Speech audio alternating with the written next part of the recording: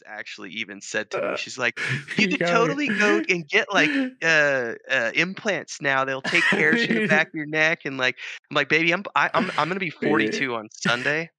I'm beyond the point of giving a shit about I don't having care. good eyebrow." That's so funny, man. It's like, but you can pencil. He's like, I don't care. I'm done. I don't care. I want to hear it, and I also don't care. It's so funny, man.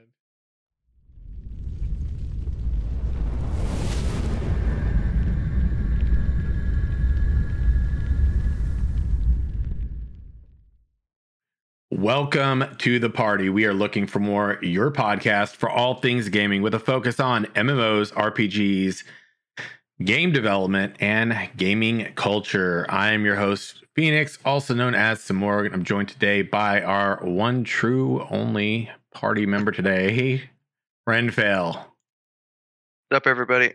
Yeah, real quick, if you're wondering where Nathan is, he wasn't able to make it. We were planning on it, friends, but unfortunately, he was like landing at the time of this in another place, so he was just not able to make it happen. So we're gonna miss his presence today, especially for one specific conversation that I know Renfield's going to be limited on sharing certain things that he can because, well, we'll get to that in a little bit, but I'm going to rant about it plenty. So expect a lot of lulls. But before we do dig in too far, as usual, got to give a shout out to all of the supporters here on Twitch, YouTube, and Patreon. Thanks so much for keeping this party's bags packed and provision stocked for all adventures here on the show. That's super works well considering we do D&D now.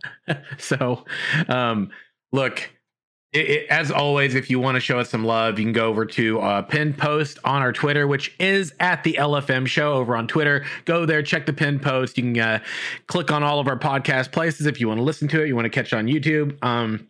And with that being said, one of them specifically is for iTunes. If you go there, we'd really appreciate a 5-star review. If you believe in us, leave us a comment. If you do, we'll read that here live on the show. Also, you can call in to 1-539-664-6801. Shoot us a mail message over to at the LFM show. Sorry, the LFM show at gmail.com. We'll get some grunt to get that to us when they're good and ready out in the campaign world.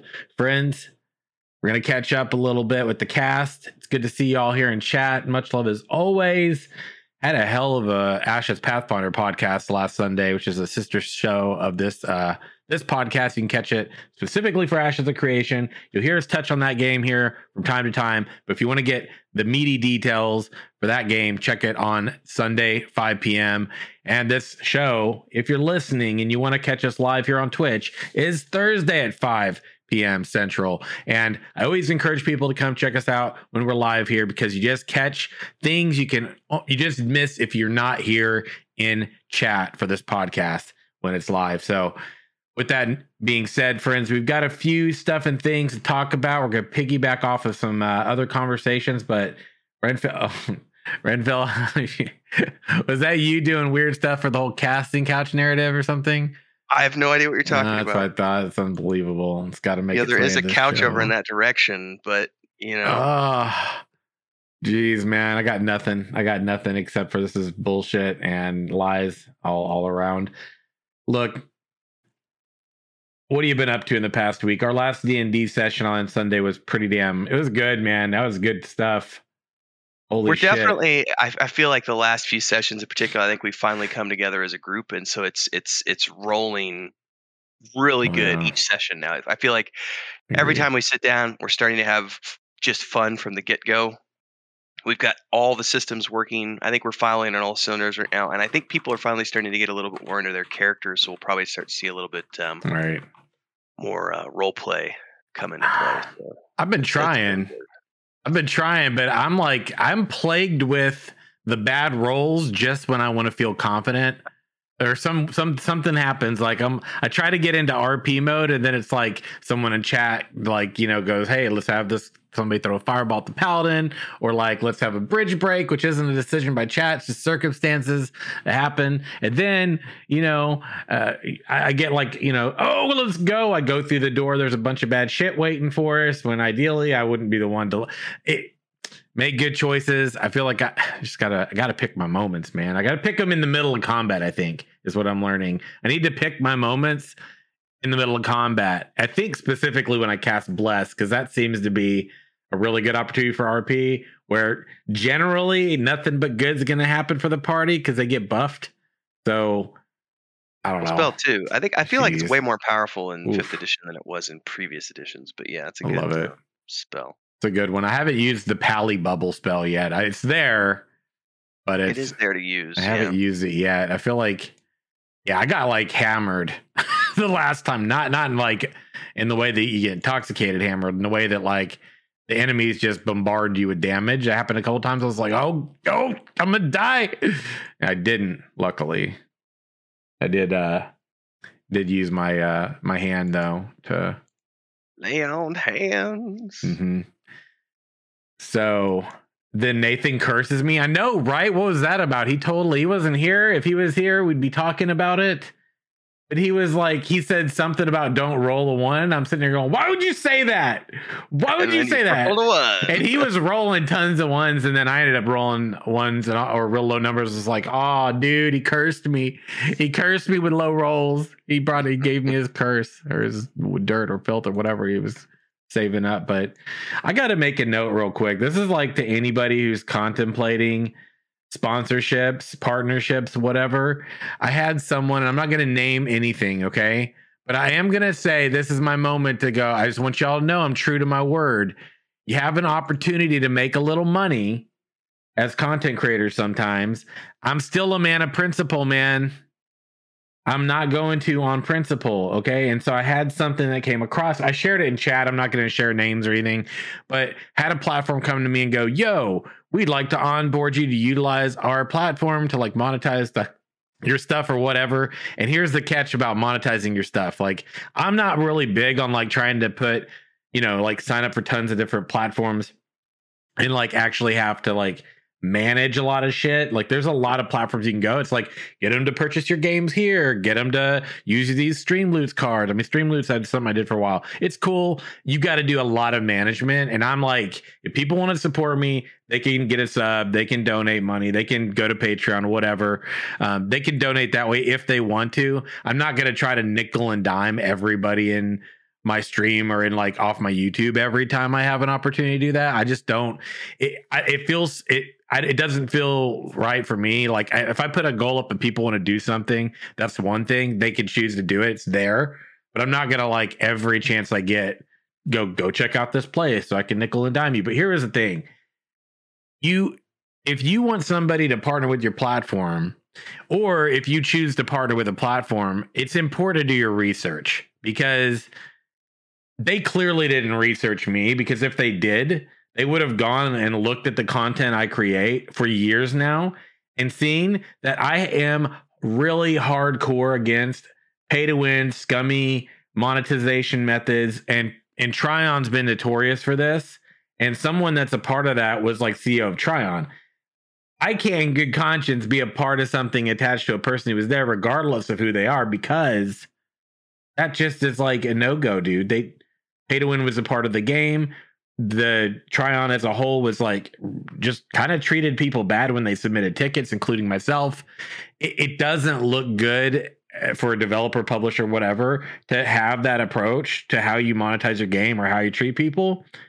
So for me, on principle, I can't be a part of something like that.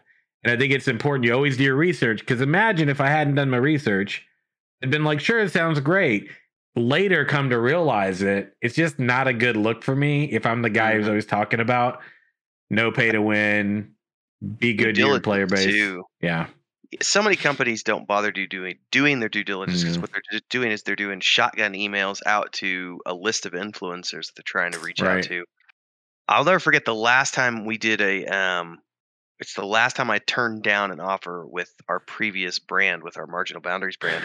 I had a company come to Chris and I, and it clearly they had never done the research on me, because I always I've always refused any sort of where the payment is offered in instead of a payment, what they offer you is, well, you can get these coupon codes that you can use on our website, and you can then book travel that way and book hotels and everything else, as opposed to just giving us cash.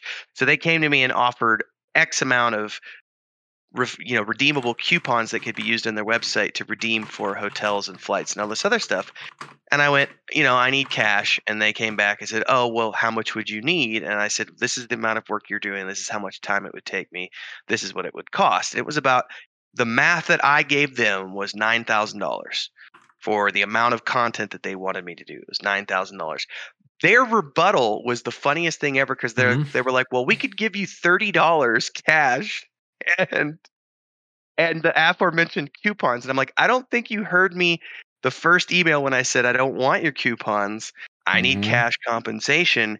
$30 doesn't even approach a livable wage. It doesn't even come close to minimum wage for the amount of work that you're offering, that you're asking me to do. And that was the last time. I don't think I've even checked our inbox for Marginal Boundaries for like 4 years now, because I just was like, I'm done, because the offers were so insulting for people who were trying to get us to come do free shit. It's like, no, if you're going to bring us out, you pay for flights, you pay for hotels, you pay for the food, transport, everything else, and you pay our day rate on top of that for the content that we're producing. And it's, people don't do their research. It's unfortunate. Yeah, I saw it when I just was like, dude, I'm like probably one of the last persons you should be asking, and it looks like a solid platform, and the person as an individual could be good, but you see that and you're like, it's like an automatic no-go. Like there's no way to convince me. Can't come back from that. Yeah, there's just no way. Like even if like we're cool and like this seems like a good opportunity, on principle I can't, because that's just the way I'm built. So it's like, man. Speaking of monetization, so it looks like, and this one's coming from Nathan, so I'll share this one. Compliments of the Nathan Napalm here, everybody. And Nathan found this one right here, and this one looks like Sega is saying no to NFTs. Did you see that? Have you had a chance to look over that? I did read through the article briefly. It's sort of a maybe. It's like if people think it's scammy, then we'll avoid. But I think they're leaving the door open. At least maybe that was my interpretation, that the door is being left over if they can find a non-scammy way to do it. They'll scrap its NFT and play to earn plans if gamers don't approve. So basically, this is coming back on the players. Right, which I think it should be. If players want to support it, let them. If not, then don't. Before the show, actually, I was laying on the couch, kind of dozing in and out, and I had TikTok going, and there was a couple of TikToks that popped up about NFTs and specifically related to gaming. And one of them was how the game Stalker 2, I guess, I don't know a lot about it, but I guess they recently offered this thing where they were doing a giveaway where you would be able to submit yourself as like the skin for an avatar. The winner would get to put themselves on this in-game avatar, and that would be sold as an NFT. And everybody, the community was asking, well, why does it have to be an NFT? Why can't you just do that giveaway for your community and have that be a really cool in-game item? Which Star Trek Online has done that. When Leonard Nimoy died, they put his avatar in the game in a special place and some other stuff. Like, it doesn't automatically have to be an NFT just because that's what's popular right now, but they're making an NFT. And then they also covered this interview with Peter Molyneux about his new NFT game. And literally, one of the answers to they asked the question of, well, what's going to happen if you decide to shut the game down? What's going to happen to all those NFTs? His literal answer was, that's a really good question that I don't have an answer to. I'll have to get back to you on that one. What the fuck? Like, it just goes to show you that these guys are so like tied to money grubbing schemes that they haven't even thought the long-term consequences of what if your game shuts down? Well, we haven't thought that far ahead. What do you mean you haven't thought that far ahead? No kidding. Like, that's part of any business plan. Is you have a plan A, B, and C, and one of those plans includes, well, what do we do if it doesn't work? You have to have a failure plan in place. Right. And him just admitting, well, I don't have an answer to that. And it was like, what?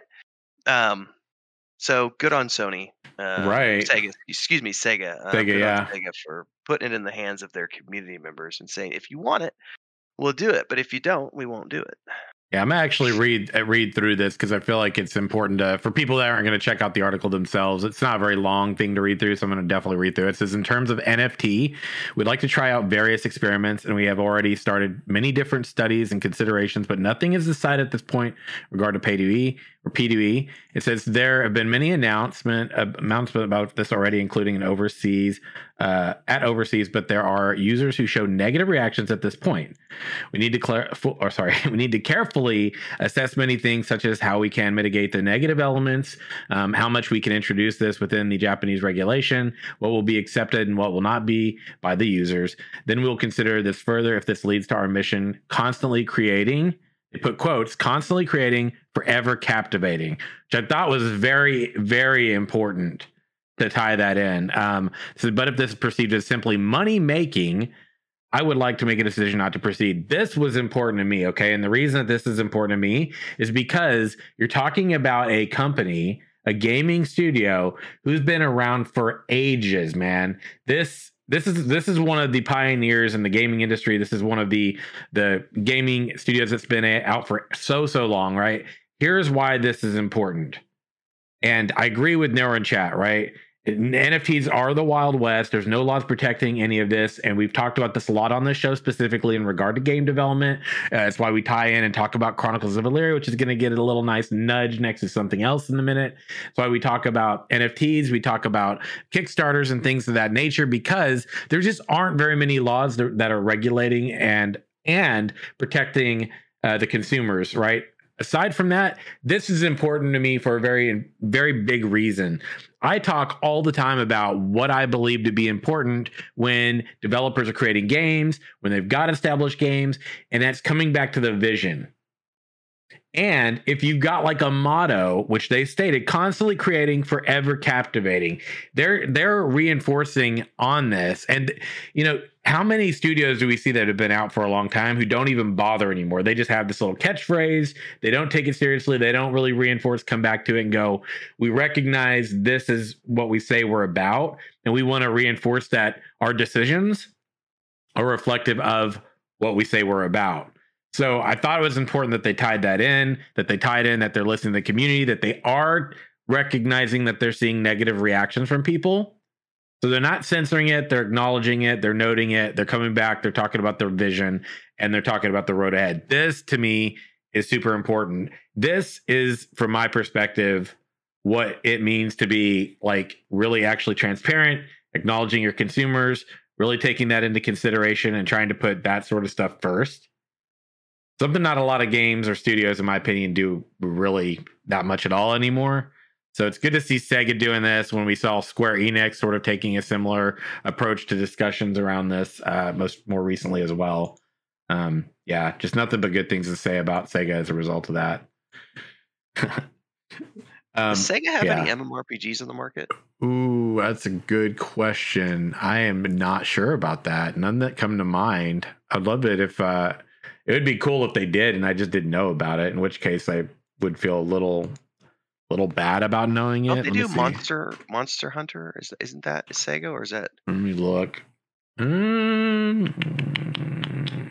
even that's not.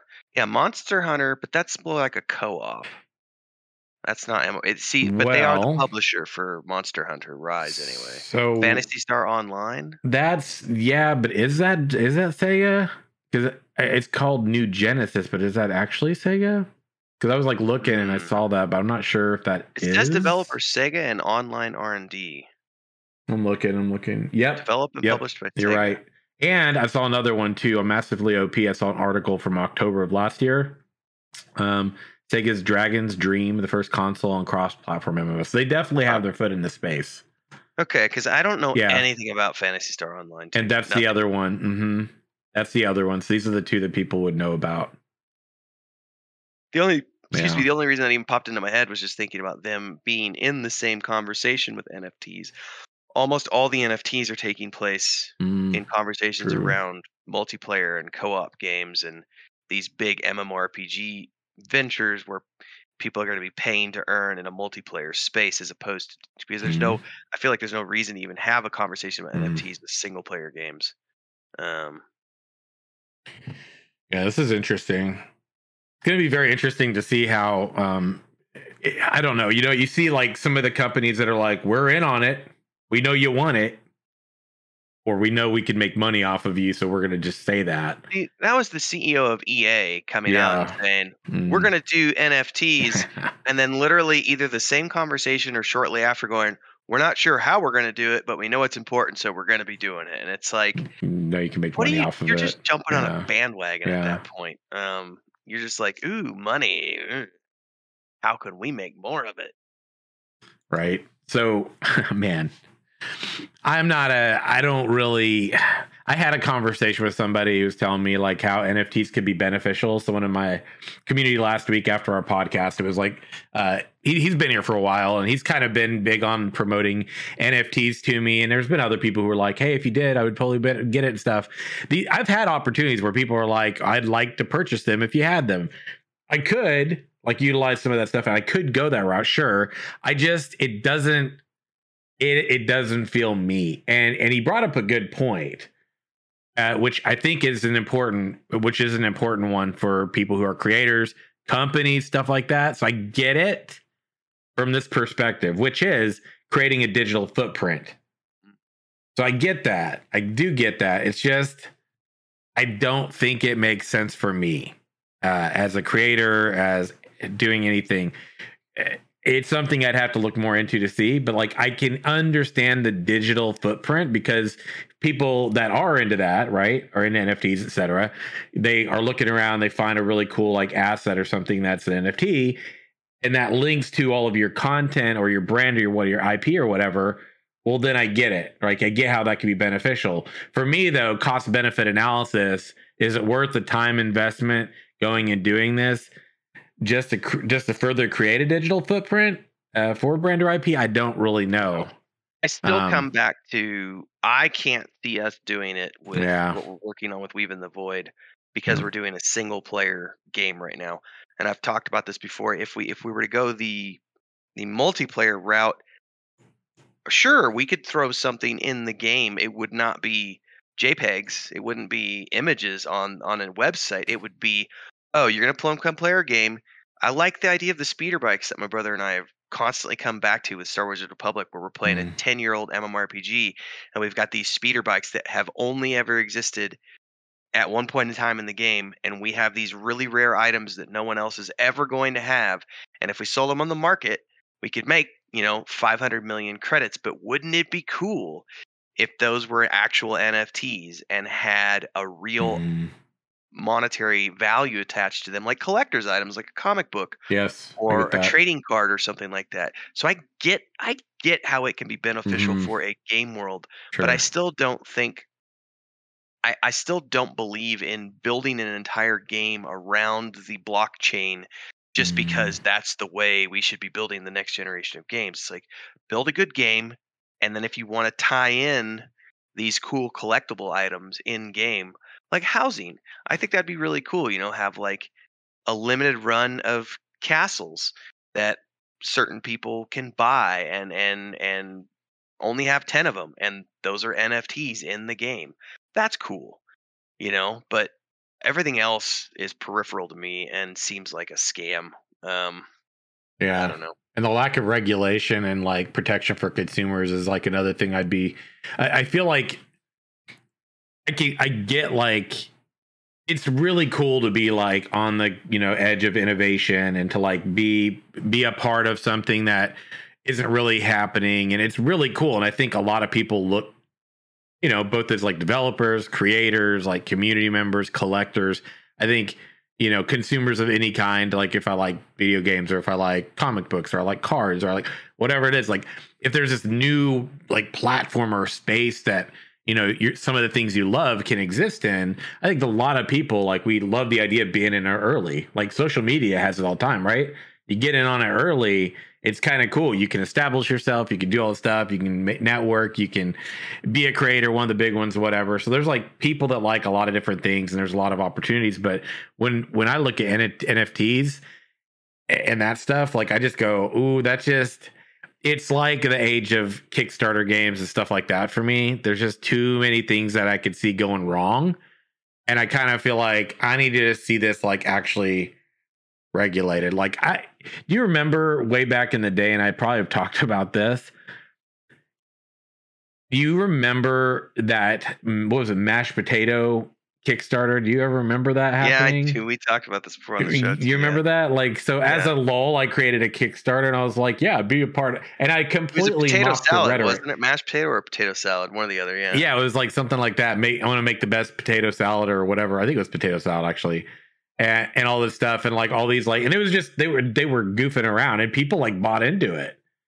And it made Kickstarter more popular. And even I was like, oh, cool, let's go. And I'll be part of this initiative, blah, blah, blah, some org and all this. And it was basically just to like fund me creating my first website. It was like $100 goal or whatever. And I just did it for fun. And most people that actually contributed to it were just people that would have donated me the money to do it anyway. But it was like I was just kind of like laughing about it and doing it just for the lulz or whatever, which now in reflection I kind of wish I hadn't done because it's up there forever, and I'm like, I didn't really want this to stick. I hate that it's up there, but it's funny because I look at it and I'm just basically laughing at the whole concept of a Kickstarter anyway, and sort of like mocking it at the time. Anyway, this is before all of the games started going on there and things like that. I think back then it was like a lot of like smaller projects. It was before some of the really big things really got on there, I think. Speaking of big things, have you seen this? There was this recent, I'm going to grab this. This one's one of the ones I wanted to talk about today. And I'm kind of jumping around here. I'm going to save another one that I'm going to probably rant about a lot more for later. This was an article on Massively OP. I don't usually like use them. I prefer MMORPG.com personally, but sometimes there's some things on here that I think are good topics of conversation. And there was a article on here from Star Citizen and Squadron 42, still years from launch, CIG confirms. And that's basically the main thing. And here's this quote. I guess we'll see how long Roberts needs to be over, CIG COO Carl Jones says, but yeah, it could be 1 or 2 more years. He's spending more time over here than with Squadron 42, the team there with our other developers, but it'll be this year when he moves over for longer periods of time. Hopefully that means, and here, hopefully that means, in a quote, and it doesn't bode well for me, hopefully that means we can progress Squadron 42 through a completion faster. We want to get to that game. We want to get that game finished, but it will be finished when it's ready. Nothing about that says that I can rely on your timeline, man. Nothing. No, I mean, timelines have gone out the window with them. It's for years. It'll be done when it's done. And yeah, I mean, I kind of feel like any game that is crowdfunded these days, that they rely on that goalpost moving. They rely upon the flexibility of moving the goalpost as because if you go to an investor and get investment money, you are bound by terms and conditions. You're bound by federal regulation. You are bound to produce something within this certain amount of time, and there are always going to be things in your contract where an investor is going to say, well, if you don't by this date, then this happens. And if it goes even further, then this happens. And there are penalties for going over. So everyone is always held accountable by those checks and balances. And that doesn't happen with crowdfunding. And so companies, especially in the case of a company like Cloud Imperial Gaming, where their community seems more than happy to just let them keep going and continue to give them money, which is both good and bad. Great for them. Cool. You get to build this infinite dream simulator. But bad for the overall genre of Kickstarter games, because I don't think anyone else is ever going to be able to approach that level of financial stability. And it just looks bad from an outside standpoint.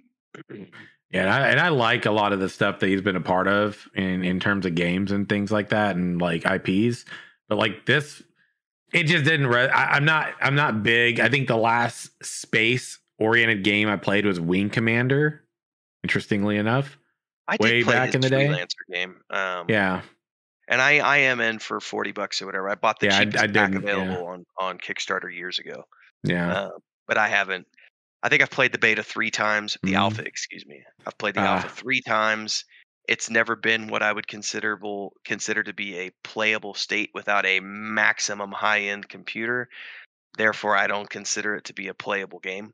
You can really only run it if you've got a max-end system.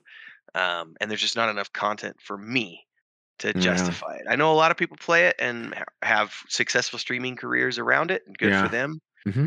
But yeah, it's I really only care about excuse me, I really only care about Squadron 42 anymore. I don't really care about the multiplayer Mm. online Star Citizen thing they're building, but I do want that single player campaign because I did love the Wing Commander games with Mark Hamill and all that cast, Malcolm McDowell. I mean, it was John Yeah, Rhys that's good, Davies. I man. mean, there was some Wing Commander 3 and 4. Those were like two amazing games in the 90s Yeah. that just I remember playing those on the PlayStation with Hmm. CDs and like the full on like a movie, in between the animation sequences, and it was just so cool. So I'm excited for the single player campaign, but I've Mm. written it off as a project that may or may not come to fruition. It's no different than certain movies that film Mm, get that? Yeah. today and then they come out 7, 8 years later because of things that happen and financing deals that go south and other issues that make them, instead of being a movie that was supposed to come out in 2 years, it comes out 8 years down the road. It is what it is. Hmm. Yeah, it's I don't know, man. I've kind of I probably I guess I'm just not like into the space oriented games a whole lot. They've never as much as like a fantasy world. So it's not Sure. that it wasn't like its presentation was really great if I was, if that was like more of my genre of gaming to like really, play. But I mean, was it Elite Dangerous that a lot of people have talked about? Probably. I mean, and Yeah, but the thing with Elite Dangerous is that it's just a space sim, right. whereas Squadron 42 Mm, and Star Citizen by default, it's way more than just the space simulator component because it also has the single player mm, storyline with all the voice acting and the motion capture, and it's like a full on Hollywood production. yes. And then there's F the first person shooter, the FPS component of it. Um, so Elite Dangerous is literally like Eve Online. It's fly your ship around in space and you Mm, do missions and that's it. But there's no avatars, there's no NPCs, so to speak. It's just ships and stations and that's it. I've tried it and I did enjoy it for about 2 months on the PlayStation 4 and then was like, this is fucking boring. Like I'm just mm. literally spending 3 or 4 hours staring into the emptiness of space. Oh And man. it was like, yeah, I'm transporting goods and amassing coin to get the next big ship, but there's no missions. Like I need a storyline. I need lore. And there is lore and storyline in Elite Dangerous, but it's not presented in a traditional format. It's more of a here's this universe, go explore it, and you'll find little things as you explore around. And I like, because of the way that Wing Hmm. Commander played, that's a linear, it's a linear experience. I'm going to get that single player experience out of it. Like I just played Marvel Avengers, and that was a very linear point A to point B storyline, and it was highly fun. It was a popcorn experience all the way, and that's what I Yeah. want out of a single player game. Yeah, I can understand that perspective as well. I think that there this other game recently. I did a video on I did a video covering it like yesterday or something, and it's one that I've heard about in passing for a while now, but it's one I didn't know a whole lot about because I think in my mind, just hearing about it, it sounded like it was going to be like another space game. And I was wrong. And someone recently was like, "Yo, Sim, have you seen this? Because this is up your alley of stuff you talk about." And I was like, "What is this? Earth 2?" I looked at Okay. it, and this is weird, man. This game is strange. If you all want to check it out, I've got a video I put up there. You can go check it out, whatever, and rant away on that too. I'm looking for more info. I'm still working on educating myself more and more on this one because this game, from my perspective, it's basically like, Google Earth, that app you can get on your phone, right?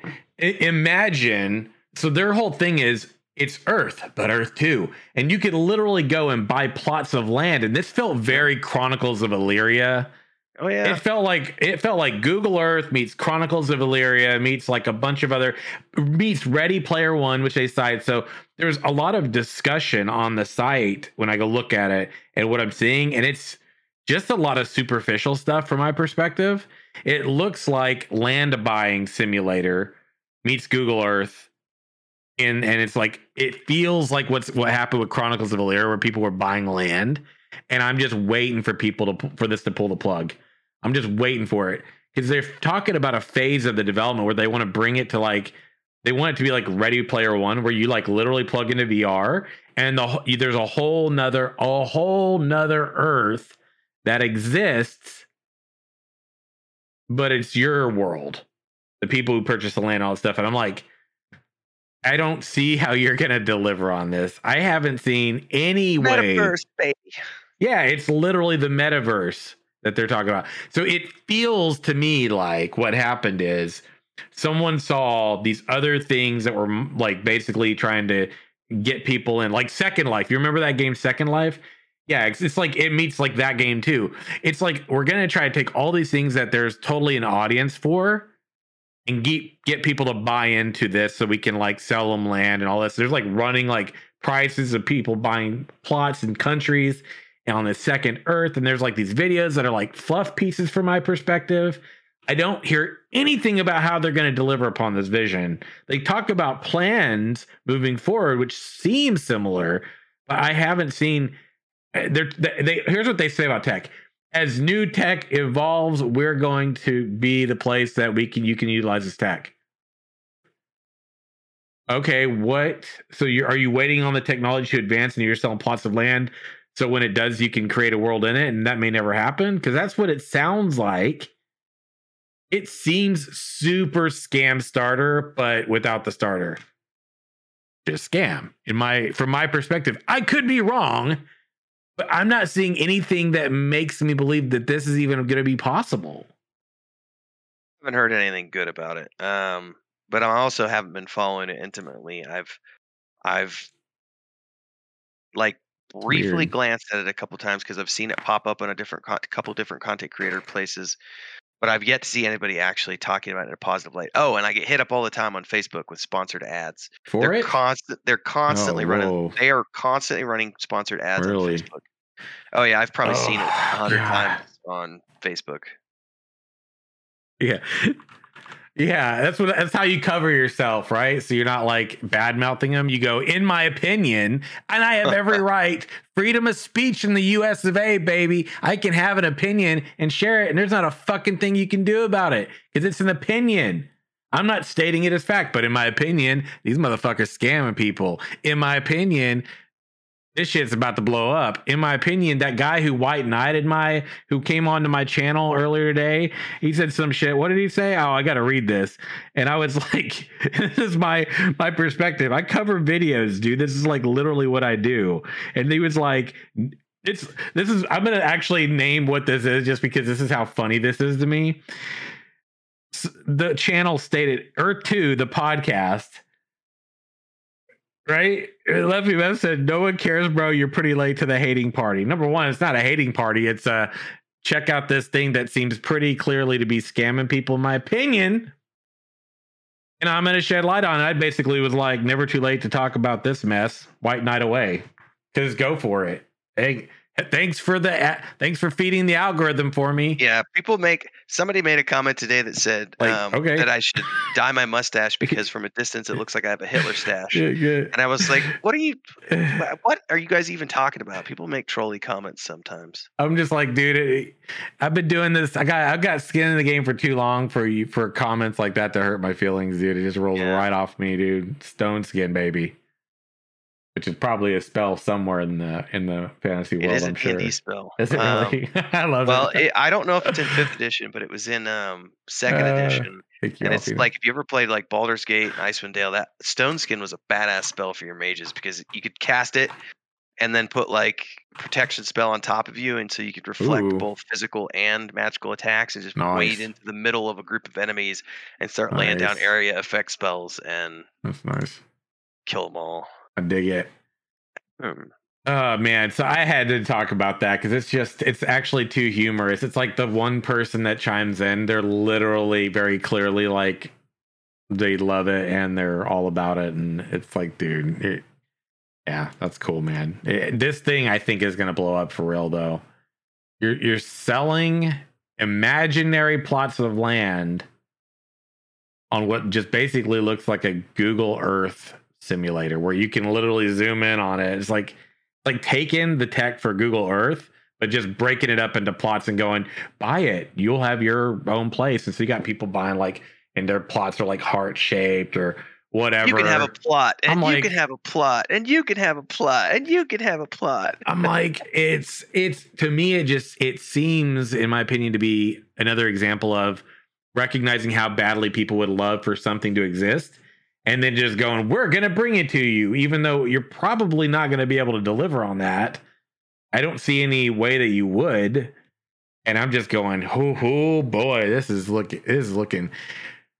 another reason we need more laws to protect consumers, because like there's got to be a way to regulate stuff like this, man. And this is another example of something that just seems completely no protection, unregulated. And if this thing blows up like Chronicles of Valyria did, which I believe it probably will, then this is going to be another heavy hit to a bunch of people who actually probably truly believed it would be possible. Scary. To me, it's just scary. It's actually really scary for a consumer, for the consumers who would love this. We talk a little bit about open world games. We've talked about some of the ones that are like on the horizon, and I agree. We need, and I'm reading this, the Unfrozen chat. We need laws against loot boxes. I agree. I know the EU's already like doing this. Why we're not there yet, I don't even know. But I honestly think, I've been doing this long enough now, and I've seen it enough. I just think there needs to be completely just the entire Kickstarter / crowdfunded market needs to be regulated, because right now it's not, and there's way too many things that people can do without government oversight. And it's not that government oversight is necessarily the best thing, but some type of oversight, something, because it's too many things can go wrong in an unregulated market. And it's great for the people who can make money while the money's good, but at the same time, it's kind of like thinking back to when the gold rush was going on, and everybody could go out with a pickaxe and a shovel and potentially strike it rich. However, this also created these scenarios where you've got the mining companies coming in, and they're looking at these 35 claims that are in this area, and they want to buy them out, and they don't want to sell. So what do? Well, they poison the water supply, right? Kill everybody off so that they can, the miners are dead. Right. Guess we're going to go buy the mines from the bank now. Like, that kind of shit is what happens in an unregulated space, because profit is king to some people. And yeah.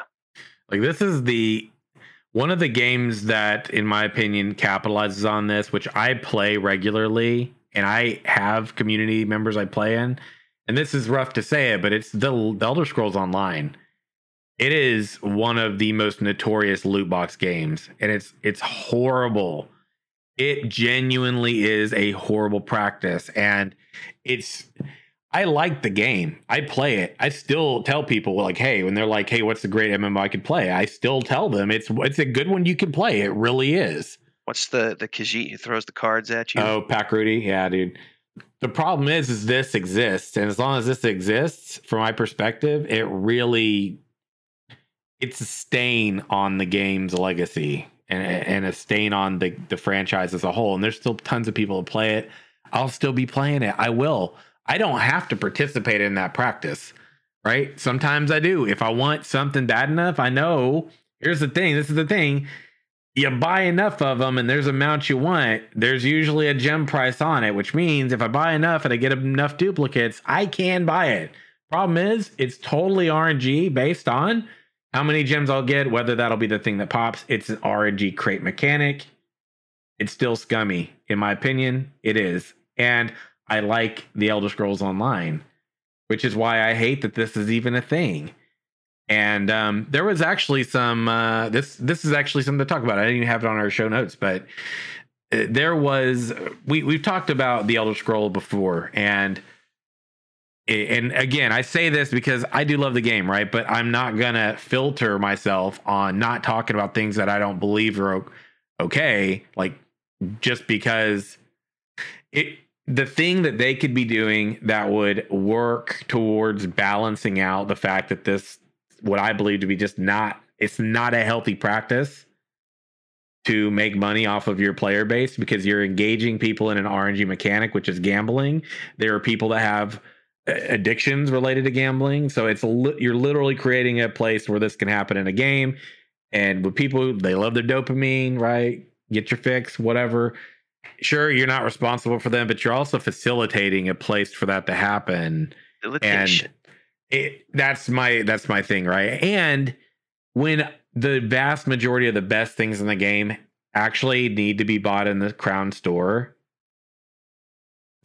you don't even balance it out nearly enough. Now, if there were meta achievements in the game where you could earn at least a good majority of, like awesome mounts that look at least close to that or comparable in quality and bling and all that, well, then I think, you're doing something more. And I do think that they've worked towards bridging that gap, but it's just not bridged enough, in my opinion. And so you have and this is like my segue into talking. This is not a big talk about the Elder Scrolls and online, their monetization practices. This is kind of a segue into something else that's kind of happened in the community recently, which is there have been, so Slash Lurk is the channel. He's the creative director. Why am I like messing this up? Yeah, creative director for the game. Matt? No, this is Richard Lambert. Richard Lambert. Right. So are you talking about him and his wife and their private, his personal Twitch stream? Yes. So he streams, and it was like a month ago or something. They actually ended up banning somebody in the channel, or the mods banned in his channel, someone who was asking about fixing the game. Why are you not focusing on the Crown Store? So for me, that looks bad. And he kind of mocked them too. It looks bad because, and he kind of went off about like, I hate people thinking we're greedy and saying we're greedy and all this stuff. And it's like, right. But if you just silence the person who comes and asking questions when you're a developer, like that doesn't bode well. And so there's already kind of been this like people having frustrations and stuff about kind of the way these things are treated, not addressing certain topics like the problems in PvP. And you've got already like this division in the people that, are like, oh, the PvPers are messing up our game. And then you've already got like a division between the PvE and the PvP. Clearly not everybody. Definitely it is part of the community though. So it's worth talking about. So you've already got people that have this issue. And then like recently that happened. Now, to be fair, I'm going to be fair on this one. His wife was on there, and I guess she was like, meh, where, or whatever about it. That's what I was reading recently about the PvP stuff. Yeah. Right. Now, to be fair, and why is this the reference point? Because as a result of this, Matt Furore, who is the, what's the title? Studio director. Yeah. He's like the director over the game's overall development, right? Yeah. So he put out a statement, and I'll read some of that because I do have this linked in my Discord because we got their bot that kind of like pops their news post stuff. I got to say this, okay? Someone took the clip. It's out of freaking context, right? This is important.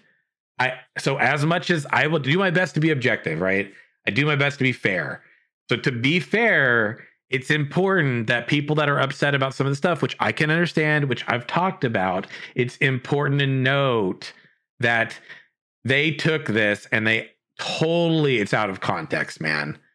They took it completely out of context and framed it like she was going, oh, it doesn't matter. We're just kind of, QQ or whatever, people that have problems with this. The discussion was actually about accessibility options, like for people with colorblindness and things of that nature, right? And this person was actually talking about something a little bit different. So to be fair, it is an out of context clip that's being framed differently than it actually is, exists as, like that conversation as a whole existed as. So I've got to say, but the segue is that, so he went and he posted a forum post, I believe. And in the forum post, it was basically an ESO PvP update. And this was in this month, right? Said it's long past due to give everyone an update on where we are with PvP improvements, right? Said many of you know we did a series of tests over the last year, which they did. For that, they recently had posted something as well in regard to the development for Battlegrounds, because part of those tests over the past year were making changes to Cyrodiil PvP, which is the large scale PvP that exists in the game. This is the massive PvP zone that you can go partake in. So you can go into Cyrodiil and you can have this big, large scale combat situation. It's freaking lots of fun. Problem is, ever since the beginning of the game's launch, it's been plagued with performance issues.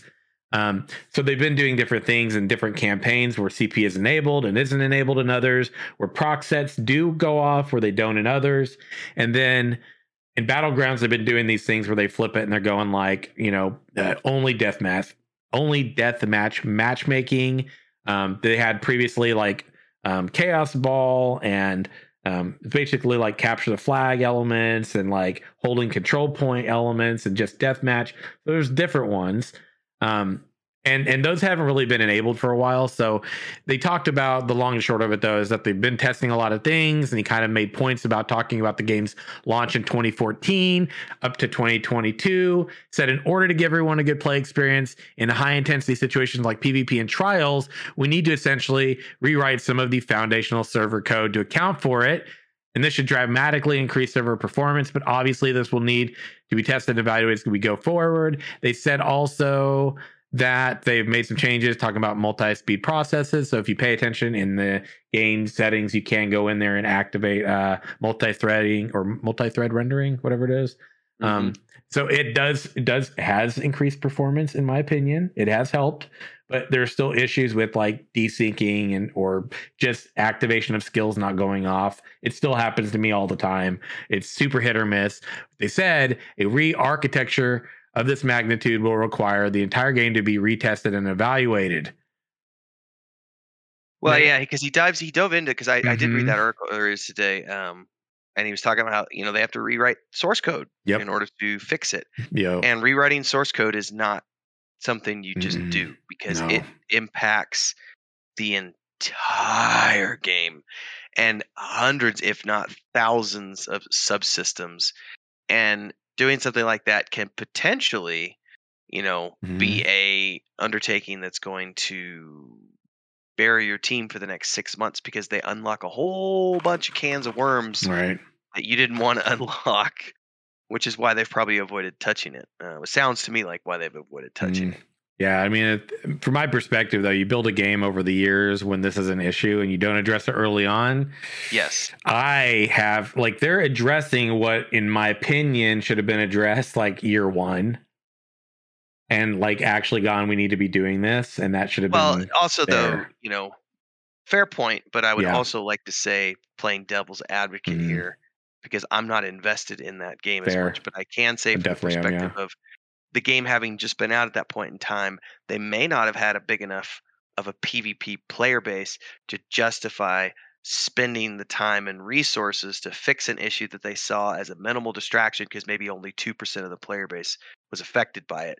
Now it's grown to the point where maybe 25% of the player base is complaining about it. And now it's become a big enough distraction that it's like, oh, well, shit, we've actually got a huge portion of our player base who pay us money, who want to see this thing fixed. Because this goes back to, in my mind, the discussion about whether or not a game should include Linux and Mac at the same time as they release on the PC. And I am absolutely against that. I am absolutely against a game releasing on PC, Linux, and Mac all at the same time.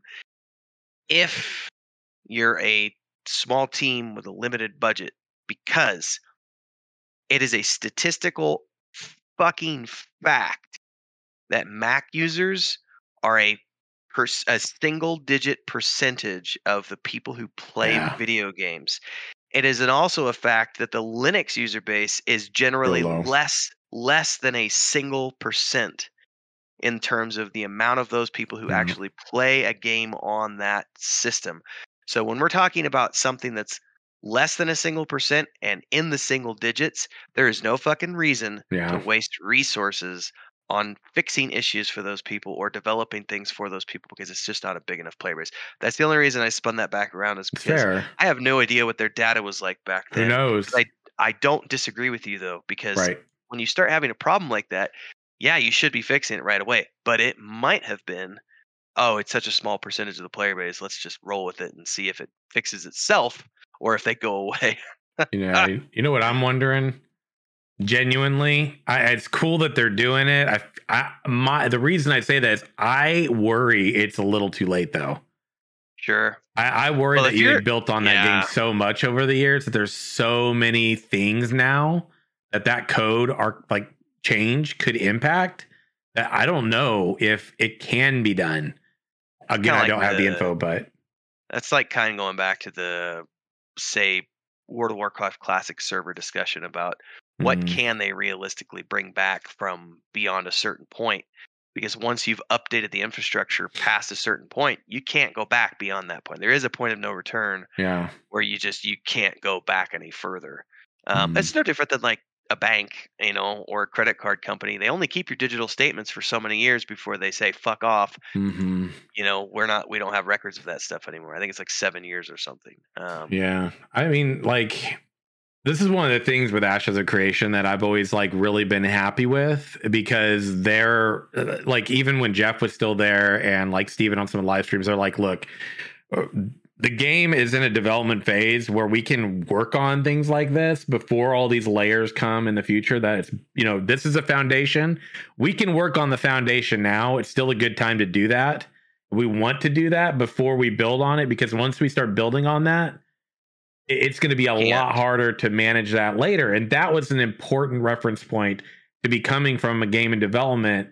That, because when I look at it, my perspective's always been the longer that the Elder Scrolls Online continues to like build upon this foundation, the more cracked it gets, and the less likely you're going to be able to support all that stuff that's built on it.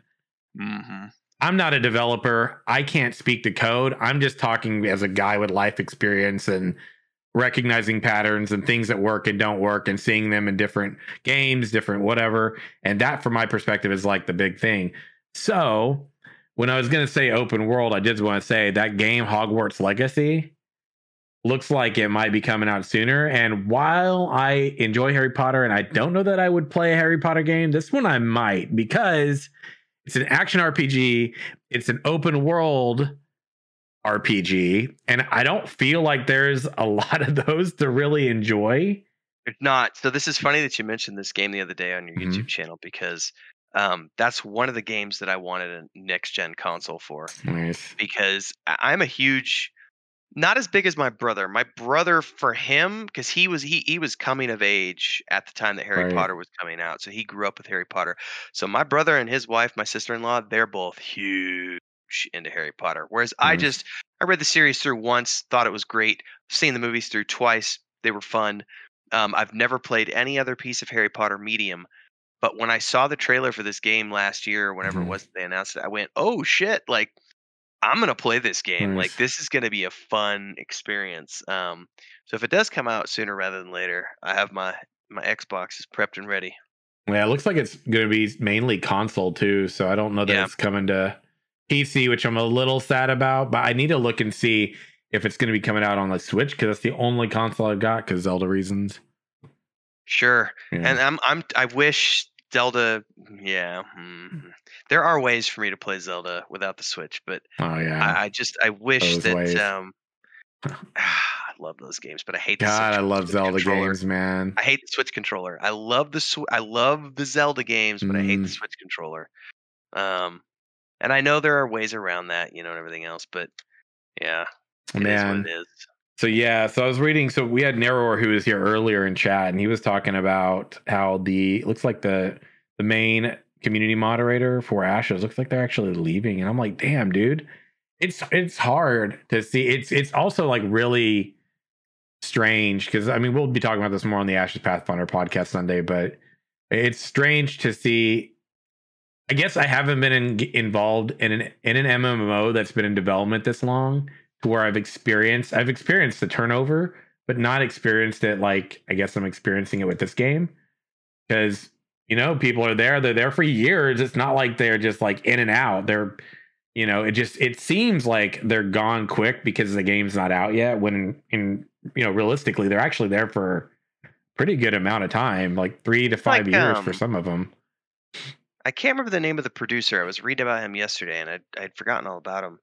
But he was a producer alongside. If you've ever watched any of the documentaries with Star Wars, he had a goatee, and that was it. No mustache, goatee, and that was because he was a Quaker, and so that's like part of the religious thing. But he's one of the main producers, if not, I think he was the main producer on Star Wars: Empire Strikes Back and American Graffiti and stuff. But then between Empire Strikes Back and Return of the Jedi, him and George Lucas had a major difference of opinion with where the franchise was heading. And he was no longer producer, and he went off and did other things. And it just got me thinking about, in the grand scope of things, if you think about the grand scope of the Star Wars franchise, 2 movies is a very small run when you consider that there have been 9 films out of that entire franchise, plus standalone features and TV shows and all this other stuff.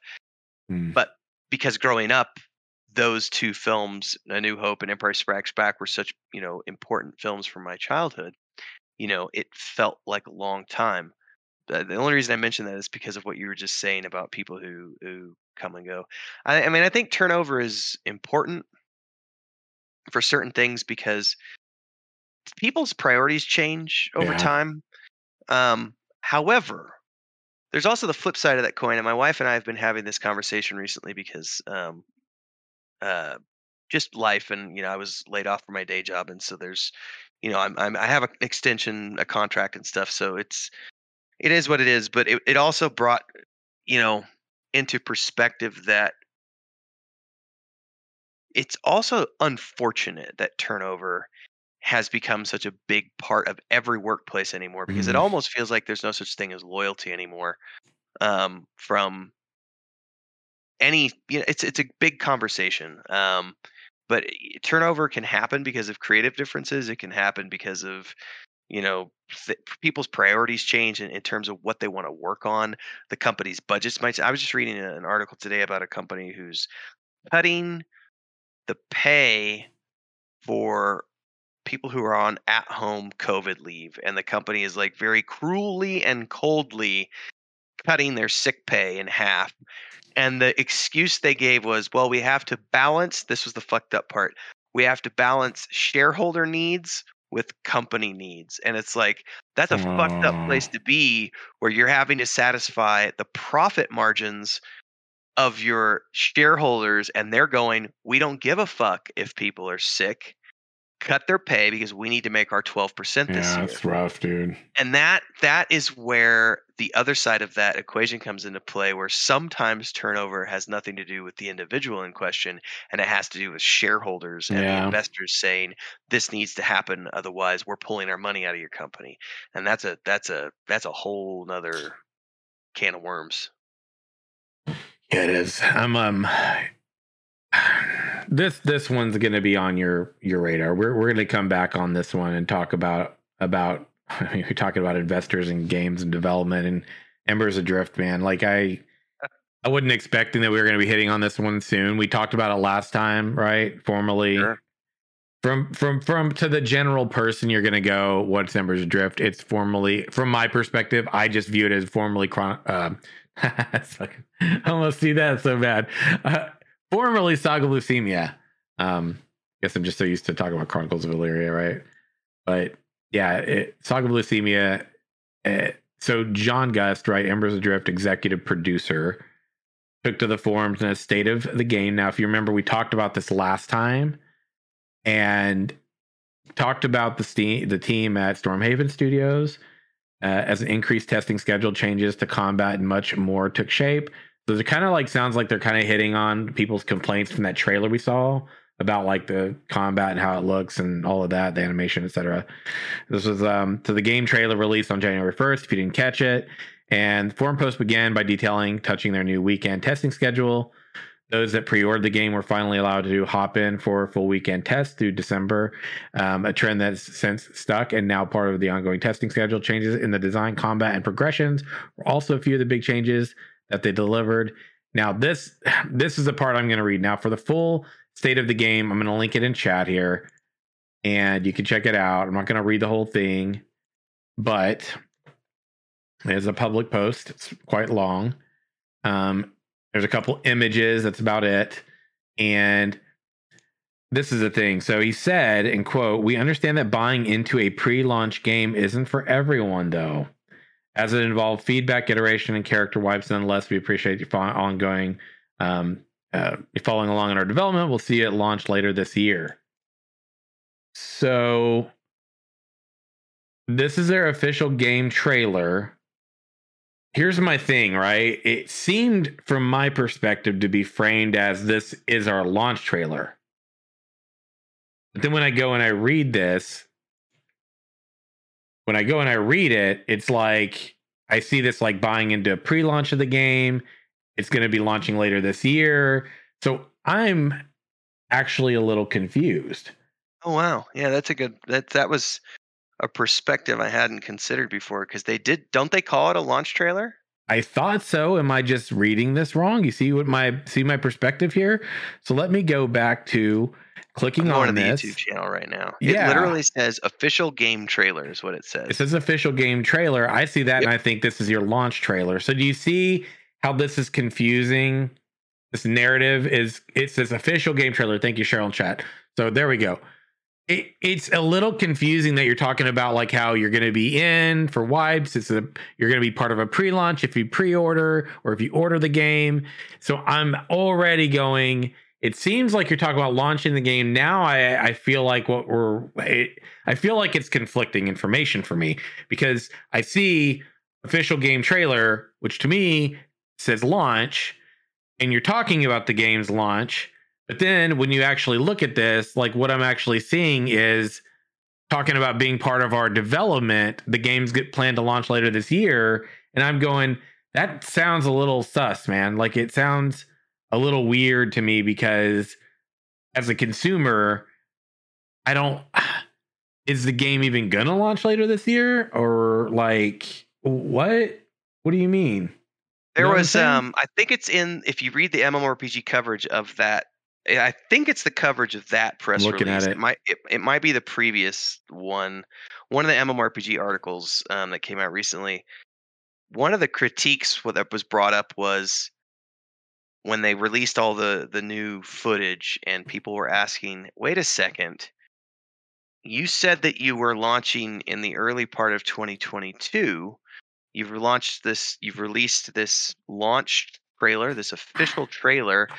And you say that you're shortly away from launch, but then when we read your press releases and your patch notes, you're constantly talking about how you're still changing and evolving the base code for combat and the base mechanics for combat and your classes. None of this seems to be set in stone, and yet you're supposedly just a few months away from launch. Like, this is not me, by the way, FYI. This is commentary on MMORPG.com. Yes, right. Lest anyone think that I'm bad-mouthing. You can go read this, but the commentary was to the question of, if you're so close to launch, why are you constantly talking about you're in a continual state of flux? That's my point. You're bringing up the same commentary that other people were bringing up. Yes. It's strange, right? Because it's like, I feel like it's being framed, like from my perspective, it seems like it's being framed in a way that, hey, this is launching, come get in on the game.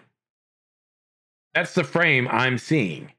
But then when you read this and you see what other people are talking about, it's like you see people are hopeful. You see people that are even more are actually, I mean, look, the world looks all right, but the combat looks dreadful in my opinion.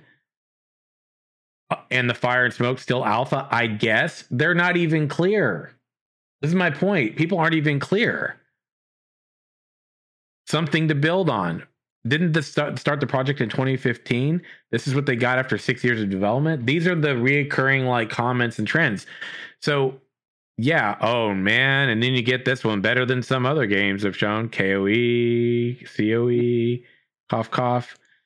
So you see this, like the pace of combat looks like hot garbage. So people are criticizing the way the combat looks, the fluidity in it, the game's development so far, and then you got people that are like where I'm at. I'm going, dude, I don't even know. I actually thought that this was supposed to be a launch trailer. It is. I mean, if you read it, it literally says official game trailer. That means that's their launch trailer. It's kind of, you're not wrong when you talk about how if it's a launch trailer, why are you still talking about changing fundamental features of the game? And you're supposedly such, and this brings up critiques that other people, not me, go read the MMORPG.com forums. Weird. There's also comments at Massively OP. The question that was made was, if you are fully funded, as a press release statement was made, then why are there still changes being made, to a game that's so close to being launched? And why are you continually pushing for pre-order sales if the game is fully funded? Was something else I've read in the comments there. Because it does seem like that pre-order store is being pushed very heavily this month, I guess, since they reopened launched all their new game footage. Yeah, I am curious, man, because I was an alpha tester, so I can't talk about any of that stuff, right? But I can say I am curious to jump on because I'm curious. And the sad part is even if I checked that out to see what was different, I wouldn't be able to talk about it anyway. So it's like there's a part of me that wants to look though, because like from my perspective at this time, it looks like they just changed the name and chose to change what the story was going to be. But from my perspective as someone, and this is also on my YouTubes, because you can see me running with the devs and playing the game in one of the videos. It looks like the same world to me in a lot of ways. I mean, I can see that there's not that like clunky weird ankle thing that was going on back in the day, but right, and that's just natural improvement over time. The only thing, and this goes back to what we talked about last week, the only thing that they've done, as far as I'm aware, is they stripped all of my Saga of Lucemia related story stuff, art and story stuff out, put their own little unique stuff about the embers and stuff, but the core gameplay is still based on all the design documents that I wrote back in 2014. So that's all still there. And I can say that because there's only one person on the team who was there at that point in time in 2014 when those game design documents were written.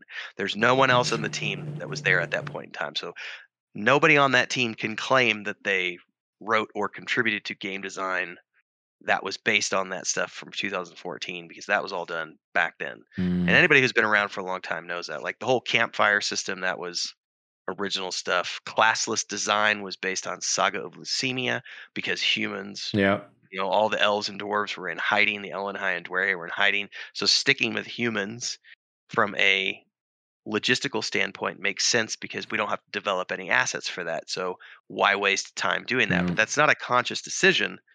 That's if we don't have to design that extra, why do that kind of thing?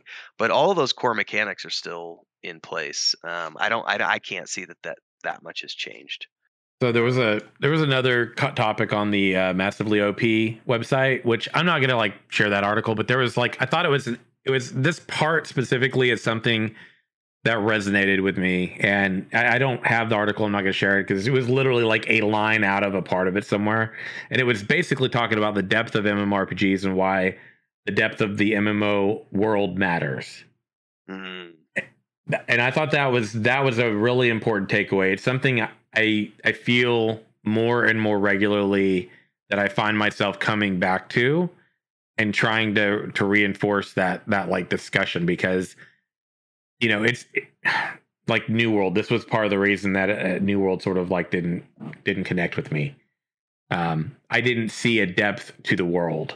I didn't see any presentation. Now, Ashes of Creation, It's a game I'm backing and supporting. I've created coverage around 5 years plus now. And at this point in time, they talked about that the narrative for that world was one that they wanted people to discover on their own in the game. So they don't want to give too much away. Even a game saying they want to keep the majority of it close to the chest has given us at this point in time so much more than I see in so many games that prepare to launch. And to me, for them to be saying we're going to keep it close to the chest and this is still what they can share versus a game that's like not sharing really anything enough for me to go, I feel like I got an idea about the world, like, and what the journey's about, like why we're here, what we're doing. So they deliver on what I view as a depth to the world without giving us too much of the narrative itself. So I think that is important. Like from a foundational standpoint, I think that for an MMORPG, I believe, just my thoughts here, that you've got to deliver on that, because then people know, or at least have an idea of like their purpose outside of systems. And I think New World was like, here are the systems you can play with. But I don't think purpose wise for the character, for me, it was never like, here's why you're here to do this. Embers Adrift is hitting the same marker that New World did for me. And that's, I don't know why I want to do this. What am I here for? What are we doing? When it was previously Saga of Leucemia, I had an answer to that question. Real talk. I understood. Yeah, because it was following the storyline of the book, which was we're going to go find magic and bring it back to the world. So that's, it was outlined on the site too. Yeah, it was right there on the site. Right. Like, here's the races that we're going to be bringing back. Yeah. They're in hiding. Here's the reason they're in hiding. All the story-based reasons and everything else. I mean, I can't speak much to the story that they have right now because, again, I haven't seen anything that speaks to story. Exactly. I think you mentioned last week they had written some lore snippets, but they seem like notes, like some journal entries, but they're just, to me, they seemed very ambiguous. Well, that's what I was going to get at. It was like, it felt like they could have come from any fantasy world. Yeah, exactly. If that makes sense. Yes. I don't know. It's just super unclear. And I actually really like this comment from Wolf McGee here. It said that make the feel of the game seem more intense and makes you want to find out info.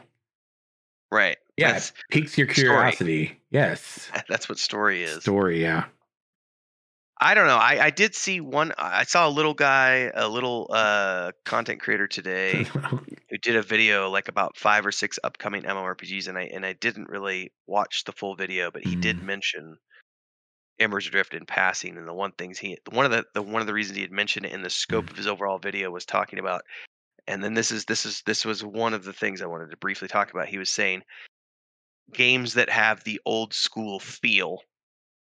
And his reference of this was more related to the slow-paced combat of EverQuest 1, where you had to have 6 to 8 people to take down a single mob. Right? Yeah. But that doesn't refer to, because EverQuest had a lot more going on than just the slow-paced combat. There was a low magic world. Right, There was a lot of other stuff going on that pulled you into the universe beyond just slow combat. So it's like, if all you have is slow combat, I don't know. I mean, there has to be more to it for a game to be successful. But I mean, your point is valid, I think, in the sense that if you're presenting a game trailer and saying that it's your official launch trailer, why are the press releases making statements that the game is still in a state of flux and that nothing is settled and we're still doing all these changes and we're still not even in beta yet? So we're not even in beta, but we're presenting you with a launch trailer. That is very confusing. It is very confusing. And I don't really know, understand what's going on here. And they're making them, I said this last week, they're making the mistakes that I always have criticisms of, which is, well, why do I want to play it? What are we doing here? Instead, when it feels like it's just a lot of flash verbs, like the embers, the embers, and like be a light in the darkness. This I'm a paladin light bringer, right? I'm all about being a light in the darkness for a lot of reasons. Like as a human being, like in a game, I love that stuff, right? So that sort of stuff, like that wording resonates for me, and it's going to cause me to be interested, but on a superficial level. So I want to know, but I also am like, I don't feel like this portrayal of whatever. It doesn't feel very authentic. I guess that's what I'm hitting at. It doesn't seem authentic because you're showing me a game trailer. You're using tag words and phrases, but I don't know why I want to be there. It doesn't even seem like it might be authentic to what an MMORPG is supposed to be. Because where's the role playing game? I feel like I'm seeing snapshots of systems, flash words, but why am I here? What are we doing here? What's the purpose of a character? None of that's there, and it was before, and it was presumably supposed to be at a much earlier state of development. So it feels like going backwards with less clarity and less understanding about what's happening here. And the video presents like it's a launch or getting ready for a launch, but the dialogue on forum posts and stuff like that is we're still in early development, launching later this year.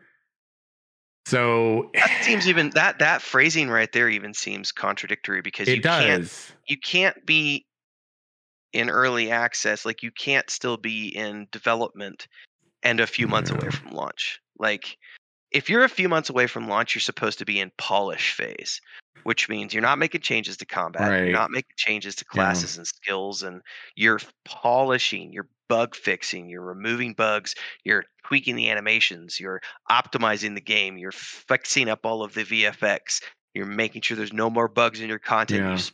You crossed all those T's, dotted all those I's, put the commas where they're supposed to be. Like the last 6 months of anything is supposed to be beta and polish. Yeah. So it seems you're not wrong. It seems very, and again, not me saying this. This is for the record, right? Not me saying this. It does seem to be very contradictory. It's very funny. I have to keep spamming that to everybody. I know you do. I know. For those of you who don't know, the reason I have to keep saying that is because anything I say can potentially be used against me. So I have to make sure that it's in context. Because this is the creator of the Saga of Lucimia IP. Yes. That's why. And I'm if you go back to the Secretary of State, I am the founder of Stormhaven Studios. True. And along with my brother and only one other person on the team was there in 2014 in the beginning. So it's a long convoluted mess. And it's easy for people to go, oh man, Sim's like kind of taking a side here. And it's like, no, dude, like I don't even understand this. Because like foundationally, right? You post a video and go, this is a game trailer. Mm-hmm. At that moment, I'm going, you're 3 months away. I ought to be able to go to your website and maybe get an idea of the world, see it, if you're making a launch trailer, sort of you should stuff. be if you're offering people an official game trailer, you're supposed to be 3 months away max from launch. Anything more than 3 months and it's not a launch trailer. It's not an official trailer. It's seriously a pre-alpha tease. See, but it's like it's so vaguely framed. It's like here's a trailer we put together. It's like if you see a trailer like that, you go, "This is like the first game trailer for the game as it's preparing to launch, not pre-alpha or some whatever." I don't even understand where it's at. So that's my problem. Is it seems like the forum post was contradictory to the game trailer or the delivery of the game, because we were all talking about it last week, like they're getting ready to launch the game. And now we're going, so I guess not anytime soon? Question mark? What? Huh? No bueno, friends. That's the thing. So, and I go back to it all the time. The depth of the world matters. And, for Ashes of Creation, they're in a place, and I'm using it as a reference because that's like the main game I plan to play when it's out. Like that's the one I'm going to live in and enjoy because of the depth of the world and all this. I already understand. I can sit here and rattle off the lore. I can tell you about the creation story. I can tell you about why we're coming back through the gates for that game. I can tell you about the primary antagonists, even though I don't know who they are. I can talk about this information. I understand the game systems. I understand the types of creatures. I understand the why. I understand the when. And the how is to yet be understood fully, because that's the narrative I have to explore for myself. That's what they're keeping close to the chest. And that's the bigger bulk of the story anyway. But that's the thing, right? And it's, you could go, you've had 5 years to do that. I'm like, yeah, but like technically, I mean, technically, technically they've had time to do that too.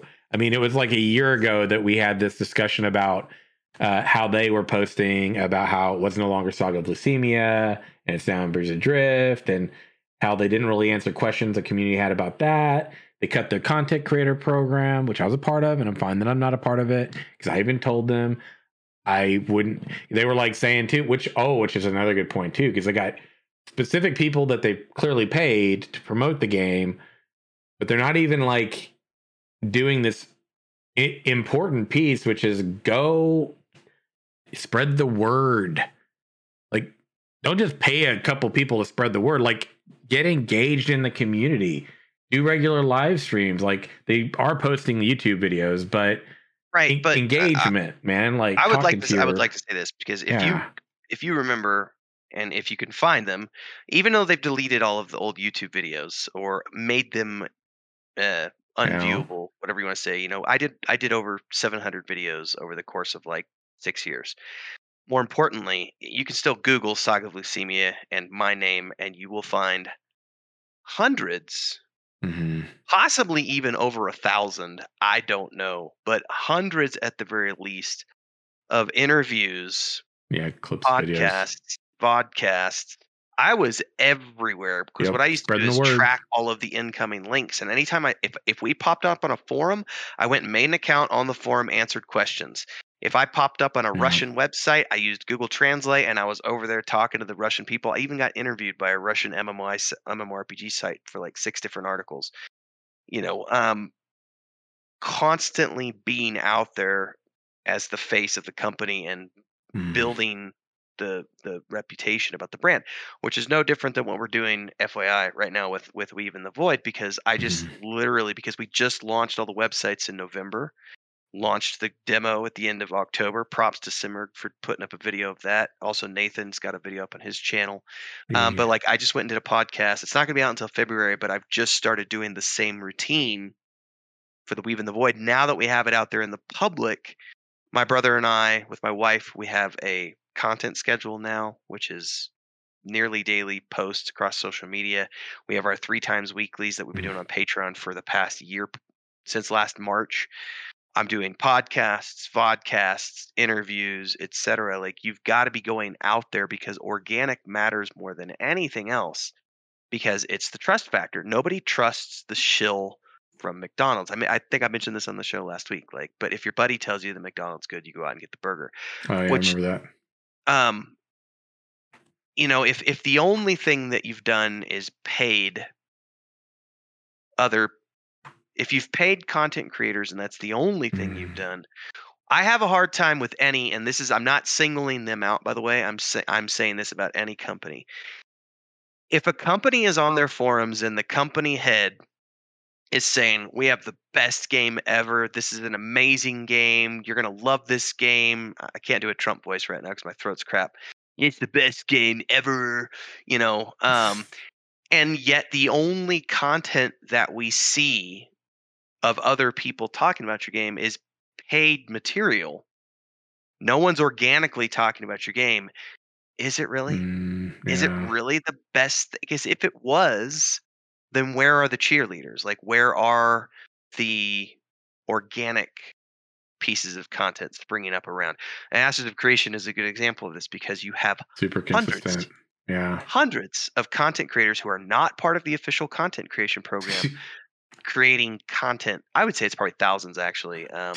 Thousands of, you know better than I do, there is a a huge network of lot. people on an international basis who are thrilled about Ashes of Yes. Creation, Yep. and they have nothing to do with any sort of paid Nope. sponsorship program.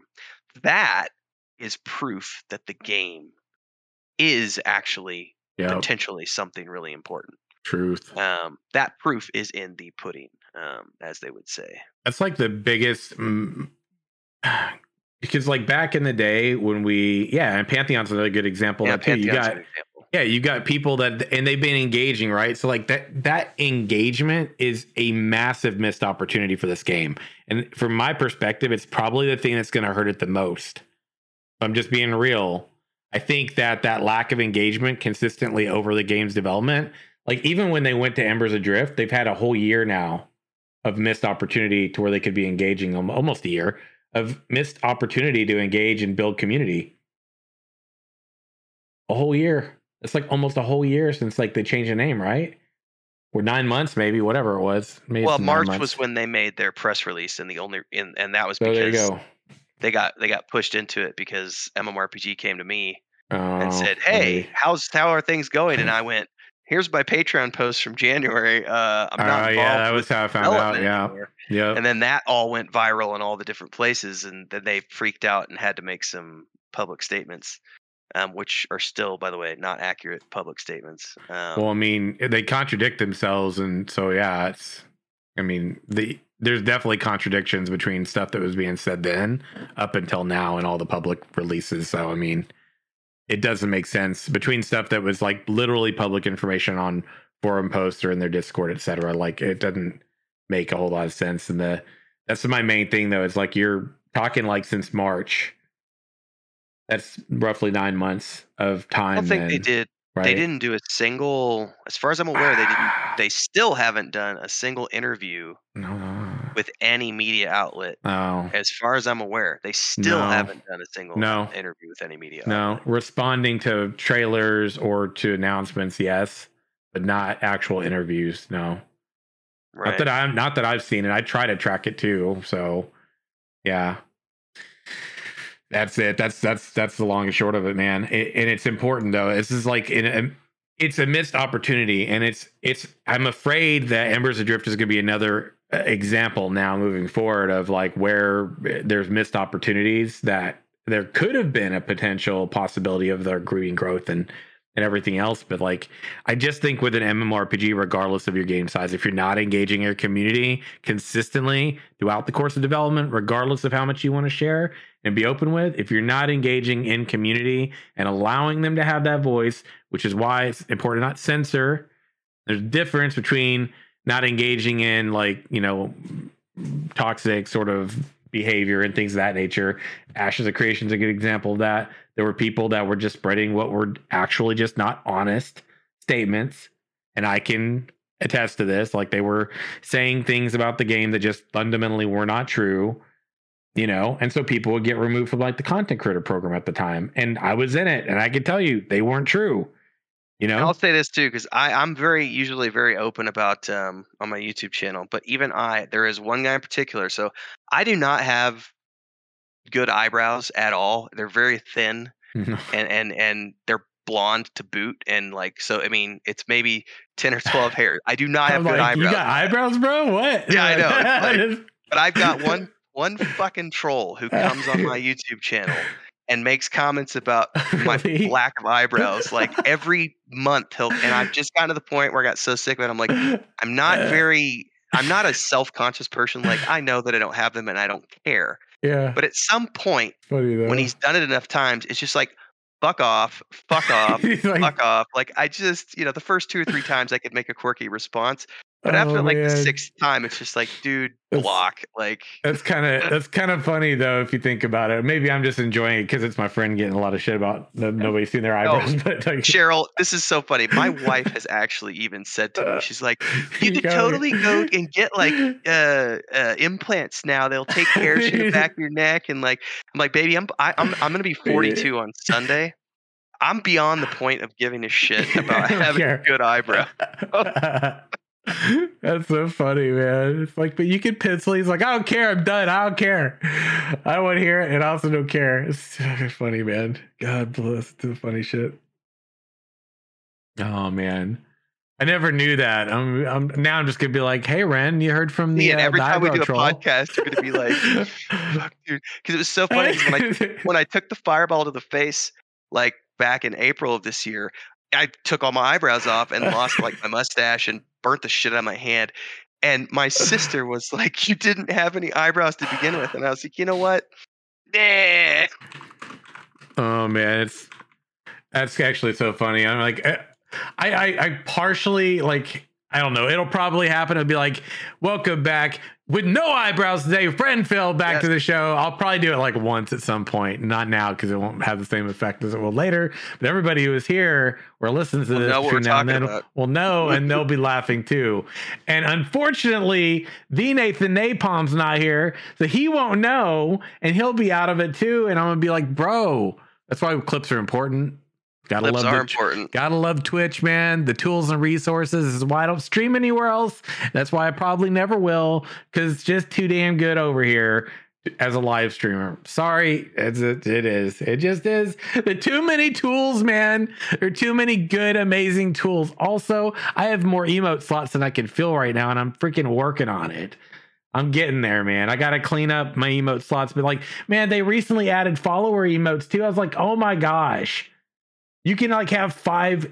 Anyway, this is totally a Twitch rant. So if you don't like it, but I am stoked. I'm like, dude, I can have 5 emotes there, plus like the however many for the different tiers, plus animated ones, plus cheer emotes, plus ones for unlocking at different cheer levels. I have more freaking space than I can. Yeah, man. I mean, now you just got to make emotes for your channel where you don't have eyebrows. I'm sorry, not sorry, a little bit. It's fine. Yeah. Little 10 hairs. So I'm working right now, and I got a homie helping, Alphena's helping out. Plus, I'm like kind of restructuring some. I added the good old Phoenix that it's been alive and kicking here for a long time, but I added it as an emote, and I got the Phoenix up there. Nice. Phoenix up there, right? So we're going to be getting some more coming up real soon, though. I'm working on kind of fleshing out the rest of the stuff and things, including emotes and the extended sub badges, which I'm working on. So really appreciate all the people that support this channel, this content, this podcast. And on that note, I'm going to let Renfell shout out his places and domains so you can catch him and his projects when he's not here on this podcast. Yeah, so this is going to be fun too, because I'm on the march to 1,000 with my personal YouTube channel. I put out a YouTube short yesterday. And I told everybody, if I hit 1,000 subscribers by the end of January, which would be a massive bump, I doubt it'll happen. But if it does, I will dye the mustache and beard based on a community poll. So if you want to get in on that, you got to go over to my personal YouTube channel, youtube.com/Renfail. However, everything else I do is related to the Weave and the Void. So if you want to check that stuff out, it's over at our patreon.com/Wandering Hermits and all the Weave and Void social media. And don't forget, Sunday nights with Sim, Nathan Sparrow, Bounty Code, my brother and my wife, on the Twitch Weave and Void account. We are doing D&D, and we're going to be back for session 8 this Sunday. What are you at over there anyway? I'm out of curiosity. You're up to almost 80 now. You're getting there. Nice. Yeah, and I think we had we got like 80 followers and like 12 subs, and I think a couple have fallen off because I think they're probably the prime ones that people forget to renew and stuff. You got to renew those, unfortunately. I forget they don't auto renew. Yeah, it's all coming along. So it's been pretty cool to watch that growth happen as we've been building that channel, and we're almost to the point. I think once we hit 100 followers, I'll probably reach out to Fantasy Grounds and see if we can maybe do some sort of a sponsorship deal with them. That'd be sick. Because I feel like we've got a big enough draw between the Twitch channel, the YouTube channel, the Discord, all this other stuff. I feel like we're getting there so we could maybe work something out with them, because we are, that'd be sick, exclusively using. So the food for thought as we continue to grow everything with all of the stuff we're doing there. Yeah, they seem pretty good about mutual support too. So they retweet all our stuff. So. Yeah, I dig it. Yes. So if you're here with me on Sunday, right, for the Ashen Pathfinder podcast, always look in Discord. If you are in our discord.gg/my name, Simorg, go over there, join our Discord, and you'll notice we've got channels for, we've got one specifically where I announced when we're going live with the Weave in the Void. Also, I've got shorts on our YouTube channel. One of the YouTube channels is Simorg one, where this podcast is posted. So if you want to kind of get a taste for some of the stuff that's going on during that campaign, I've got some going out every day or two over there in short form, so you can check those out. I think we had I think I actually recently uploaded the Orc Toe one, which I think you actually had one that went on the Weave in the Void YouTube too. I know I threw one out today on my Those are dick. Twitch, the 10 toes. Yours is a different one, I think, but I did the 10 toe stew one today. Yeah, it's outstanding. And everybody, we'll be back next week, probably with Nathan joining us. So as always, much love to you all. Thank you so much. We will be back next week. Rants aplenty. Until next week, y'all have a great night. Walk in the light. Stay safe, stay warm and cozy. We'll see you again real soon, friends.